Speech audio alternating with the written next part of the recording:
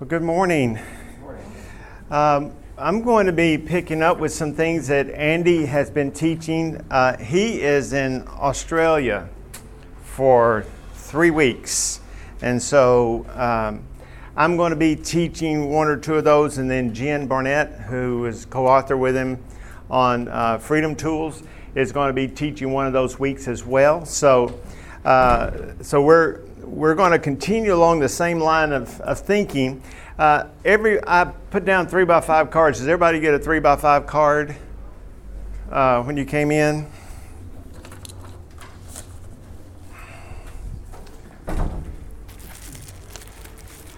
That you guys. There we go. Okay, good. Everybody have one? Everybody got one? Okay, very good. Okay. Here's what I want you to do. I want you to take a pencil, a piece of paper, a pencil or a pen, either one, and write out in your own words. There's not a right or wrong answer. Write out in your own words how you would define heart. You say they have a blank heart. What is heart? What is that to you? What does that mean to you? In our culture, it gives a lot of different connotations to that word. Just listen to our music, right? So I want to know what your understanding is. Remember, there's no right or wrong. We define it from our own life experiences.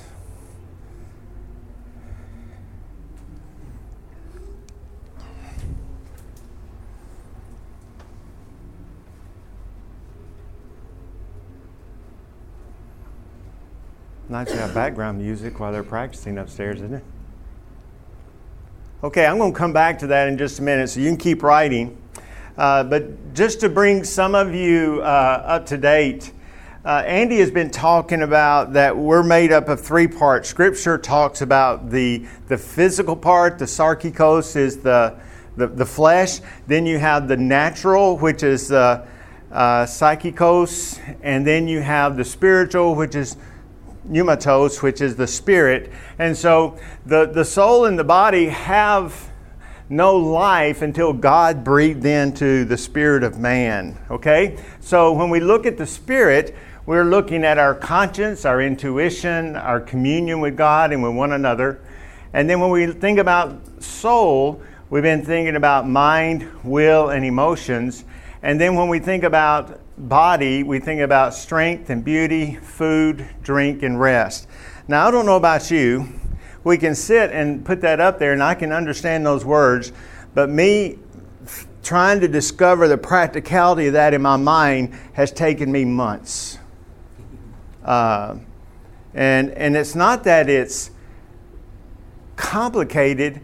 It's just that you have to stop and think about how it works and how it all comes together. So I'm not going to spend a lot of time with this. I just wanted to it's going to be important for you to know how all this kind of fits in, because I want to talk about our hearts this morning. Okay? Does anybody have any questions about this before we move on? I think everybody's been in here on a regular basis, so it's probably stuff that you already know. Okay? All right, the next is, well, before I do that, share with me how you would define the word heart. Y'all share. This is your time. All right, I put a person's deep inner self. Deep Inner self. Good. What else? I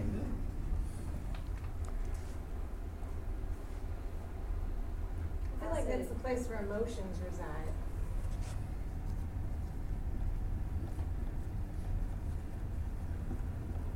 Okay. All right.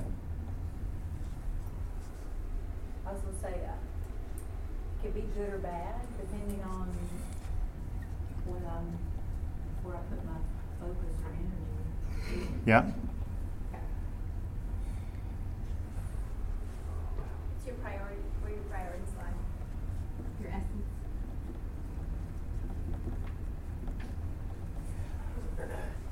Good. place where you have the ability to perceive others, the empathy for others, their needs, their pains, their joys.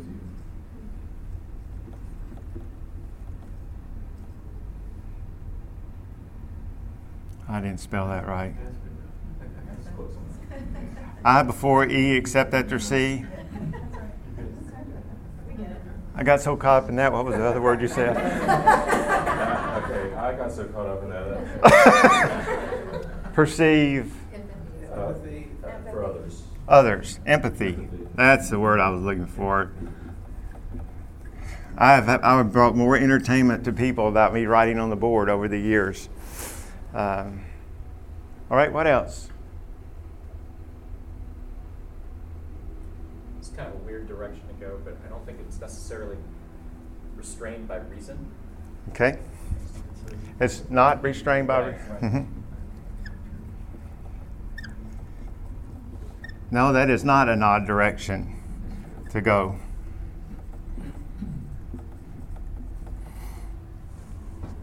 Because once we do things and we look back on them, we go, why did I do that? Because reason didn't work. Okay, Franklin? I don't have a good answer, but something just came to me is that I think in the Bible it's deceitful. Heart is deceitful.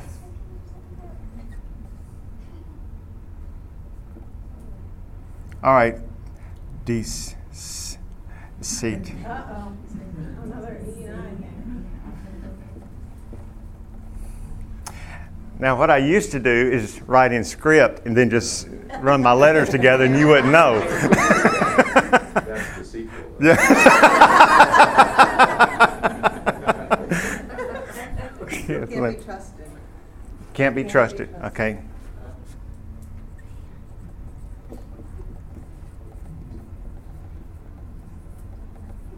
Excellent. Good thoughts. Good thoughts. What else? On the good side, I think that its capacity to expand or grow is pretty big. Just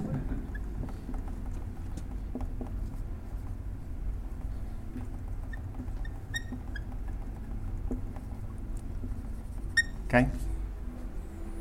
Got carried away and felt like I kept needing to write letters for some reason. What else? Now, Tom, you're a man of wisdom. What would you say? I was thinking more along the first two kind of combined, the deep inner self where feelings and emotions. Mm-hmm. Nothing, I know Tom real well, so I won't call. If you're new, I'm not going to call on you, make you feel weird or anything. So don't start trying to hide from me. Okay? All right, very good. Now, here's what's important for us to understand. The Bible does not give us a concise single sentence to define the word heart. As a matter of fact, 1,006 times in Scripture, Old Testament and New Testament, it refers to the word heart. Now, sometimes words that are used in the Old Testament and ones that are used in the New Testament don't always link up side by side, but the word for heart is the same both in the Old Testament and in the New Testament itself. So you can no matter whether you're reading in the Old Testament or the New Testament, the same connotation fits. And so it's just like we use a ruler as a standard for measurement. We use a dictionary as a standard for what words mean. The Scripture is what helps us to discern and understand what heart is. And so as we look at that, a couple of things I want us to look at and keep in mind when we talk about conscience, our spirit, soul, and body, in our lives, these things aren't just necessarily compartmentalized. Are you with me? They weave together. And you just it's not that simply defined. Are you with me? Because you can't talk about emotion here without its domino effect going into different parts of our lives, which is our soul and our body and our heart as well. When we talk about our hearts, we see that it's not synonymous with spirit and soul. And I could give you many, many more passages, but I'm just going to use one. Psalm 51:10, creating me a clean heart, O God, and put a new and right spirit within me. So the first one he says, I need you to create, and then once you create, what's going to happen? It's going to put a new and right spirit within me. So they're not the same. You can't say heart and spirit or heart and soul because they're separated, which we've been talking about spirit and soul and body over the past few weeks. Now here's the thing. Heart is braided into a set of beliefs. Just like a rope is a woven fabric. And you take all your beliefs that you have and whatever you believed about what's happened in your life, and this is what it forms. It forms something in your life. Are you with me? And it can either be a noose around your neck, or it can be something that can lift you out of the pit. Are you with me? Your tapestry, your braided beliefs, whatever you believe, is woven into a set of beliefs that's woven that forms character and identity. I can tell you all day long that you're a saint, but how many of you would argue with me that you're a saint? All right? The reason why is because we don't believe it. But what does God say we are? We are saints. Every time He uses the word holy, it's the same word as saint. He said, well, we don't feel worthy. What do you believe? Are you going to believe what you believe? You're going to believe what God says. God says, in Christ you are worthy. With me? So your beliefs are braided. The heart is braided out of a set of beliefs that form our character and our identity. So whoever you think you are is woven in some way to either going to be a noose or something that's going to lift you out of the pits. And it all comes down to your beliefs. Your heart is a structure of your beliefs, and it resides between the soul and the spirit. Can y'all visualize that? Can you see that? Now, as it resides between the soul and the spirit, Paul says, whatever you sow, you reap. Are you ready? Yes, it is moving. Kind of throwing you off, isn't it? Yeah. Do not be deceived. God is not mocked. For you reap whatever you sow. If you sow to your own flesh, you will reap corruption from the flesh. But if you sow to the Spirit, you will reap eternal life from the Spirit. So let us not grow weary in doing what is right, for we will reap at the harvest time if we do not give up. So then, whenever you have the opportunity, let us do good for the good of all, and especially for those of the family of faith. Now, let me go back to what I said, to this idea of saint. God says you're a saint, and you say, no, I'm not a saint. So how does that fit into this passage right here? What are you sowing when you say, I am not a saint? A lie. It's sowing of the flesh. If God says one thing and then we deny it or resist it, we're letting the flesh have control in our hearts. And if we let the flesh have control in our hearts, what is it going to reap? Are you with me? The reason that we have the Word is not just to give us hope, but it's to transform us. Are you with? This is a living Word. This is not just words, black and white words on a piece of paper. These are living words, and if they come into our lives, they are meant to lift us up. But if we choose not to believe them, whatever we believe is going to drag us down. The other is your heart can be directed or set in a particular direction. If you sow to your own flesh, you will reap corruption from the flesh. But if you sow to the Spirit, you will reap eternal life from the Spirit. This is a hard thing for me to get to accept. If I don't have life, if I don't feel like I have life, then what's the problem? Tell me. That's right. That's right. Now, is this concept easy or hard? Okay. What makes it hard? Got to change. But if you know something that gives you life and then something gives you death, why is change so difficult? We live in the flesh. We live in the flesh. We live in the flesh, and living in the flesh means I have fears. I've had experiences in my life that I have focused on, and it's aroused these fears inside of me. Even when God says I don't need to fear it, what do? I fear it because that's been my experience. But the reason why the heart is so important is that it can be changed, it can be directed, it can be moved, but it's only by the working of the Holy Spirit itself. Your heart compels you to move along a certain path. I love this verse, Ecclesiastes 10:2. A wise man's heart directs him towards the right, but the foolish man directs him to the left. So whatever you believe, and whatever is woven into your belief system, this rope is going to pull you in that direction. Are you with me? It's not you that's going in the direction as far as your physical body,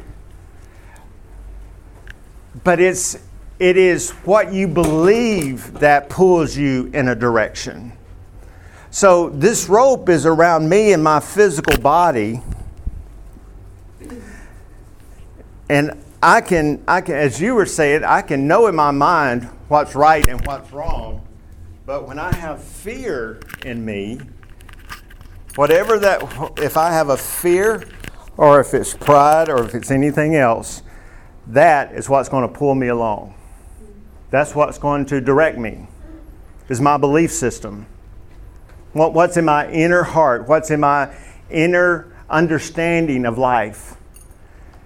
You can tell me all day long, but if I can't know it to give me enough confidence to move beyond that fear or beyond my own pride or my own self-sufficiency, it'll keep pulling me in this direction.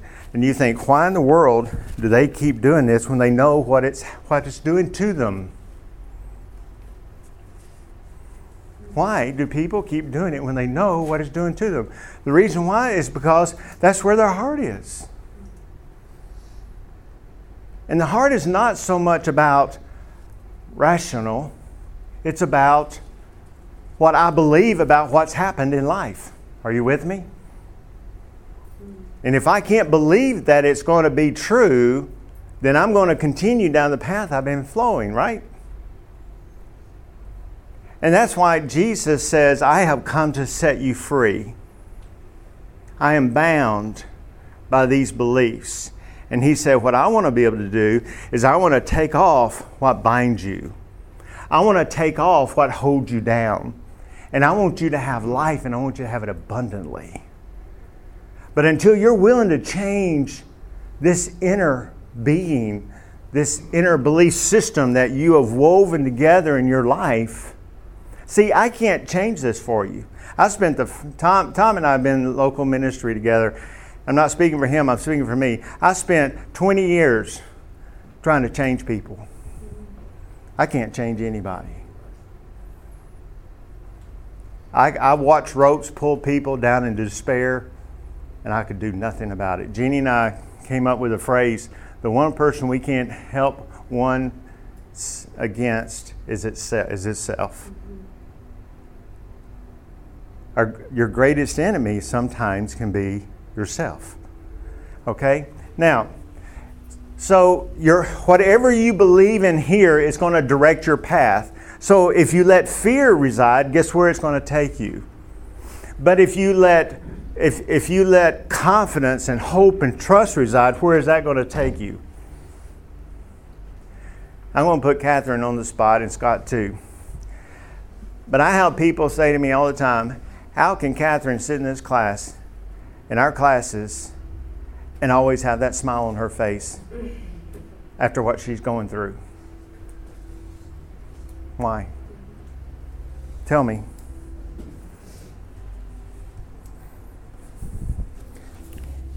Because she has a belief system that's not going to pull her down, but just going to lift her up.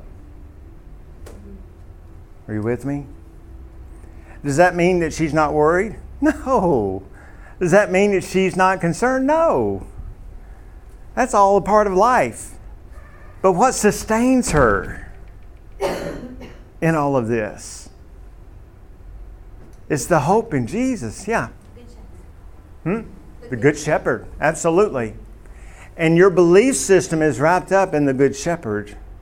And so instead of this dragging you down or hanging you, it lifts you up. It lifts you up out of despair. It lifts you up out of adversity. It lifts you up out of anxiety.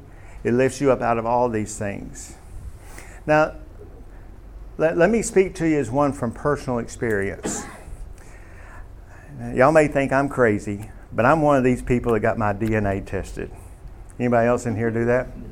Okay, there's one or two brave souls in here who want to know the truth and nothing but the truth. Okay, I had that done. It was my Mother's Day gift from my husband. Oh. He's a fanatic. Okay, sorry. Just had to say that. Wow, I'm not sure what Jenny would have said if I'd have given to her. All right, we all have certain DNA. We always have certain genes. But what you learn through your DNA testing is that there are genes that are mutated, which means they don't function.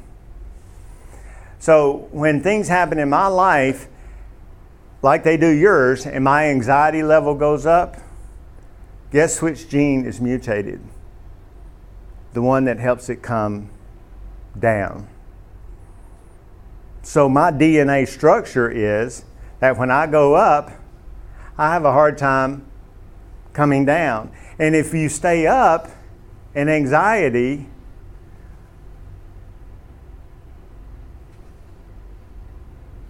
you can't function at a full speed all the time. And so, even though my faith helps my heart to settle down, but I also need to exercise. You can't separate body, mind, and it's all the things we've been talking about all work together. So I need to exercise, I need to eat right, but at the same time, it's what I believe that's going to help me deal with my anxiety. Are you with me? Some of you heard me say before that I struggle with depression. And I take medication for that, and I will for the rest of my life. Okay? The medication does not solve my depression. Y'all listen to me. It doesn't solve depression. All your medication does. My psychologist told me this in Atlanta when I first discovered this. He said, when I walk into a room, it's like I'm holding a single candle and everything else is dark. When Jeannie walks into the room, it's like you turn the lights on. What happens is, when I take medication, I not only have one candle, but I have a bunch more candles. In other words, it raises the cloud. And raising the cloud helps me to function better so I can cultivate skills and faith and a belief system that can help me personally deal with my depression. Are you with me? It's your belief system. The medication, I'm not against the medication. It can help you, but unless you get to a point where you can function, then it's hard to change a belief system. And it's only with the help of the Holy Spirit that you can change it. I'm as strong-willed, Jeannie can tell you, I'm as strong-willed as anybody in this room. And if anybody is determined to do something, I'm that little boy in that commercial. We're going to get her done. You know, that's me. Okay. But I'm telling you, when you're holding one candle, that doesn't cut it. It doesn't cut it. Okay? Now, let's move on. The key is focus where you're looking. And the other thing is listen. To whom or what are you listening? When you feel yourself going down, stop.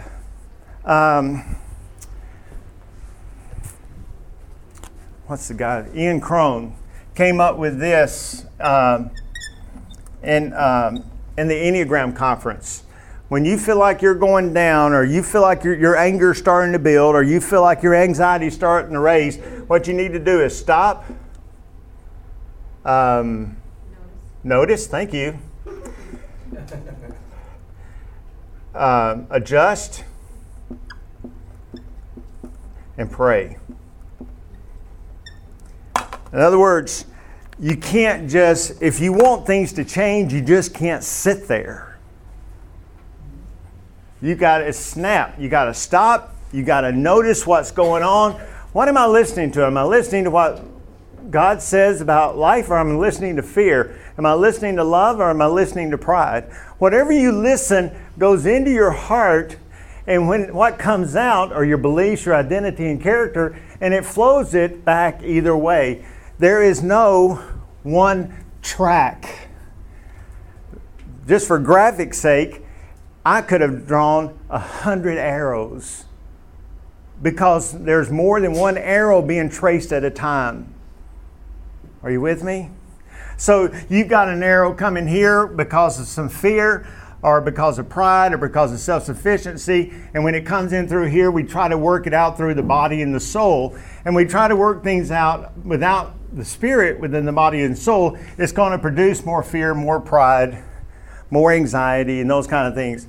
But when we allow it to come back through the Spirit, who's interacting with the Holy Spirit, then faith and love and other things come through here and can work their way back into your soul and body and give us a life of hope and peace. Does that make sense? So what's important is when you go into a day, what's your focus? Everybody has a certain amount of voices in their head. If you're anxious about something, there are some voices in your head that are telling you what you're anxious about. Are you with me? If you're excited and life feels good, there are voices in your head that are telling you it's good. If you're questioning something, there are voices in your head that are. And when those voices come up in your head, you're not psychosomatic, you're not sick. You've got a battle going in between your soul and your spirit. And you've got to decide, who am I going to listen to? Okay? And every time these things come up, you need to stop and say, who am I going to listen to? Am I going to listen to me? Am I going to listen to my fears? Am I going to listen to my pride? What am I going to listen to? Okay? Any questions, any thoughts, any comments on that? Yeah. It sounds to me like we're talking about the subconscious in a lot of ways. Mm-hmm. Part of my job is to help people change their belief systems, specifically about birth. I'm a childbirth educator and I teach hypnosis for childbirth. So we talk a lot about the subconscious and about the belief systems that reside there. And so a lot of what you're saying resonates with what I teach, although I'm teaching it from a secular point of view. Right. And so what I would say about that is that this is something that takes practice. Yes. Something that has to be continuously reinforced. Because our subconscious wants to go back to thinking the way it always has. Those belief systems that are there want to come back to the surface. And And so we have to practice this over and over and over again in order to affect real change on those belief systems. Exactly. Thank you. When you're being called to walk by faith and to show love to another, that is what we call being led by the Spirit, right? And I'm really glad you said that. There's no such thing as a change to happen in your heart in minutes, hours, or days, or even weeks. It takes months to bring about real change. When you know you're doing something in your life that's not the right thing, what do we have a tendency to do? We want to grab hold of the steering wheel and we want to go back over here. We want to put it on a good path, right? All right, what happens when you get distracted? What happens when your anxiety level goes up? What happens when you get discouraged? What kicks in?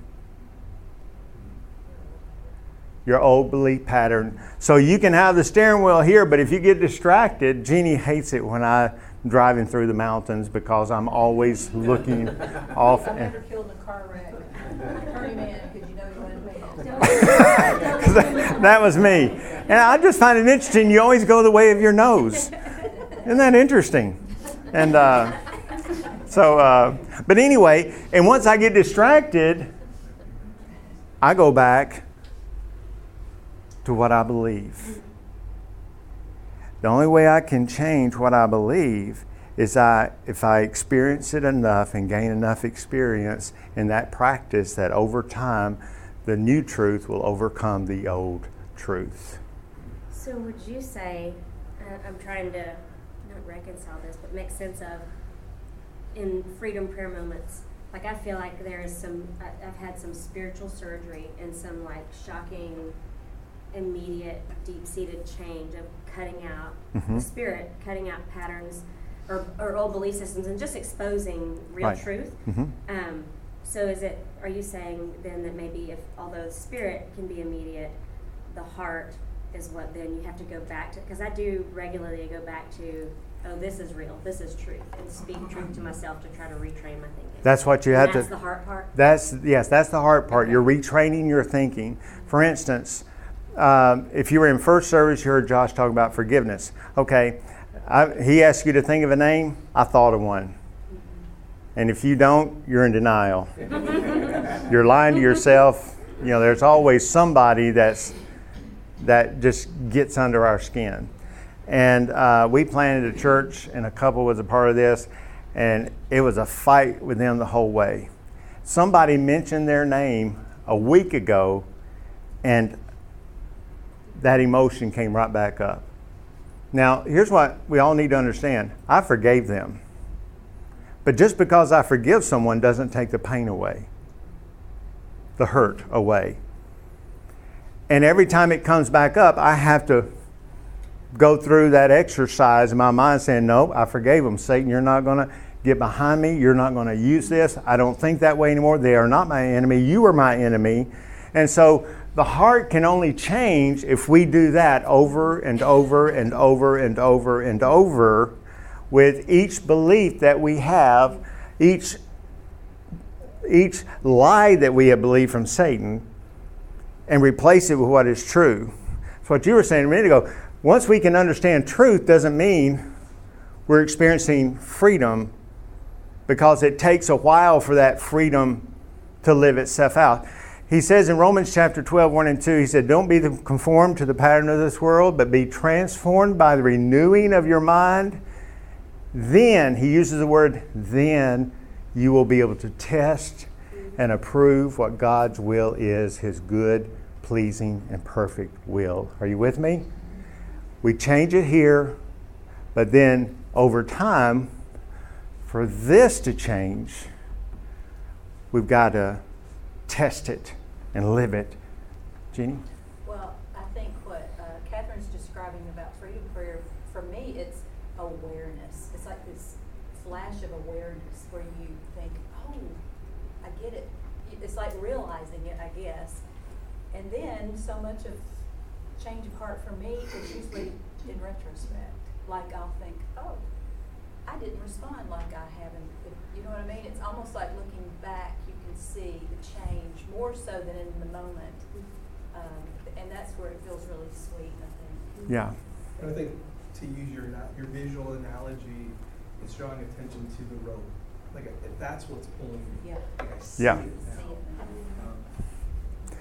And it's, it's such a community thing where,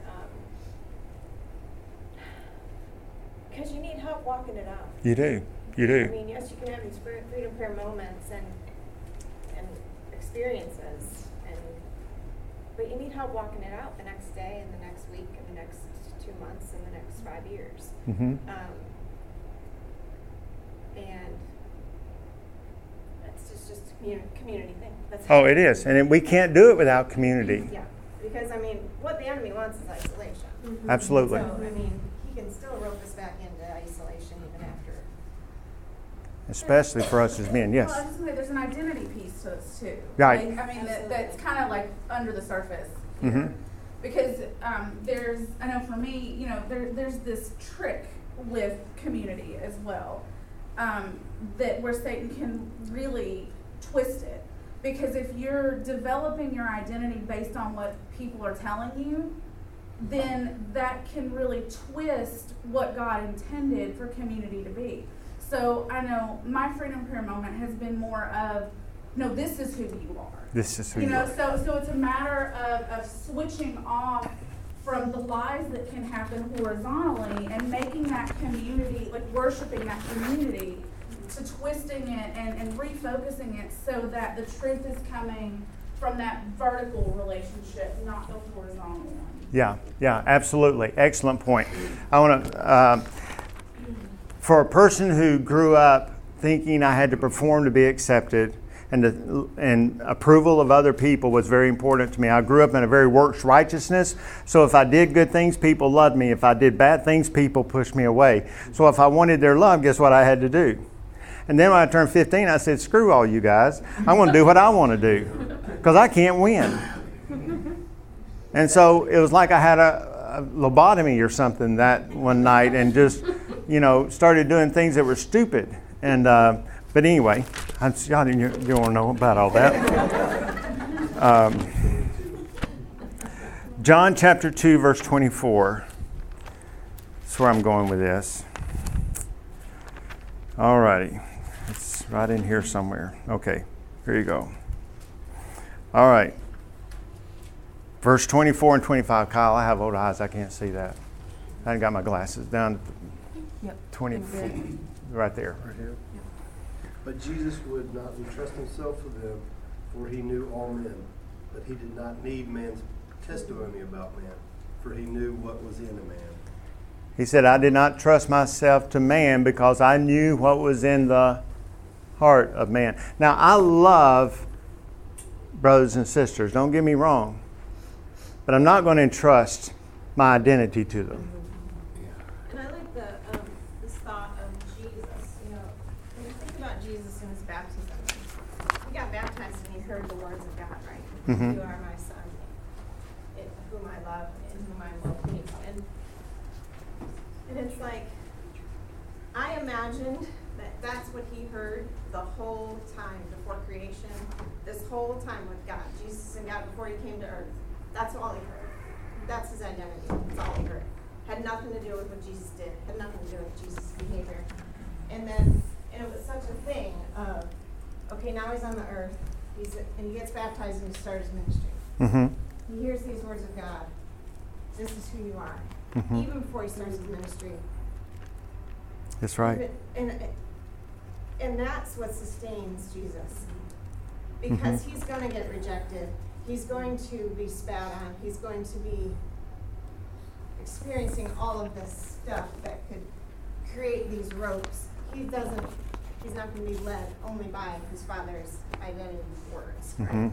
And I just appreciate the example of Jesus that, yes, he was rejected, but he didn't take on rejection. That's right. As an identity. That's right. Greg? I have a verse here that I think is intertwined in basically everything we've talked about here, and that is Proverbs 4:23. It says, above all else, guard your heart, for it is the wellspring of life. And we've talked about all these different ways of guarding our heart so that it can be a wellspring, not something that drags us down and others around us. Right. And how did Jesus describe the Holy Spirit in John 7? There will be streams of living water flowing through you. Okay? And we're going to get into that more next week. But here's what I'm going to send everybody. So I'm glad you guys brought this up. What God says about you. And 20 cans of success. I'll just read you the first one. Why should I say I can't when the Bible says I can do all things through Christ who gives me strength? Are you seeing what I'm talking about here? The heart comes down to who you're going to believe. Who you going to believe. And I know there's a lot of things standing in our way of believing God and believing Jesus. I know it's not simple praying and reading your Bible. Believe me, I get all that. And that's where things like freedom prayer and other things can help you. But to have the abundant life, we've got to change how we believe. Not just think. We've got to change how we believe. Okay? Yeah, I was just going to say that, it's very hard, I think, for us to truly believe that we are sons and daughters and that Jesus, his sacrifice, made us pure and made us whole, and that's who we are. But, we live in this world and, we're so sidetracked by what's coming in all the time that those beliefs get pushed away, or maybe they're not true beliefs. Mm-hmm. Like you say, they're thoughts, and we know it, but connecting this and this is always the billion-dollar question. How do you do that? That's right. It's, Well, that's what we're going to do next week. We're going to talk about the idea of sowing and how do you bring about that change of heart. And we're going to key in on some of the things that Catherine shared just a minute ago of and that it takes time and it takes effort. And, like in 1 Peter, he said, make every effort to add to your faith goodness, and the goodness knowledge, and the knowledge self-control, and the self-control perseverance, and perseverance godliness, and godliness brotherly kindness. I mean, make every it works. It's like our daughter called us one day and she said, "You never told me that marriage was a lot of work." And I'm going, yeah, and we didn't say it wasn't a lot of work, And so anything of value requires work. But that's really too simple. It's a matter of life or death. Are you with me? That's what Andy's trying to get us to see over the past few weeks. This is really a matter of life or death. Abundant life or desperation. That's really what it comes down to. And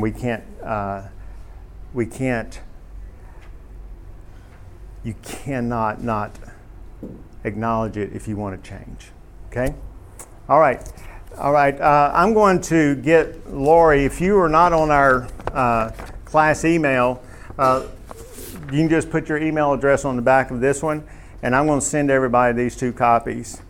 Now, y'all hold on to these because I want to talk about how you can bring these to life. Okay? All right. Thanks, everybody. Y'all have a good one.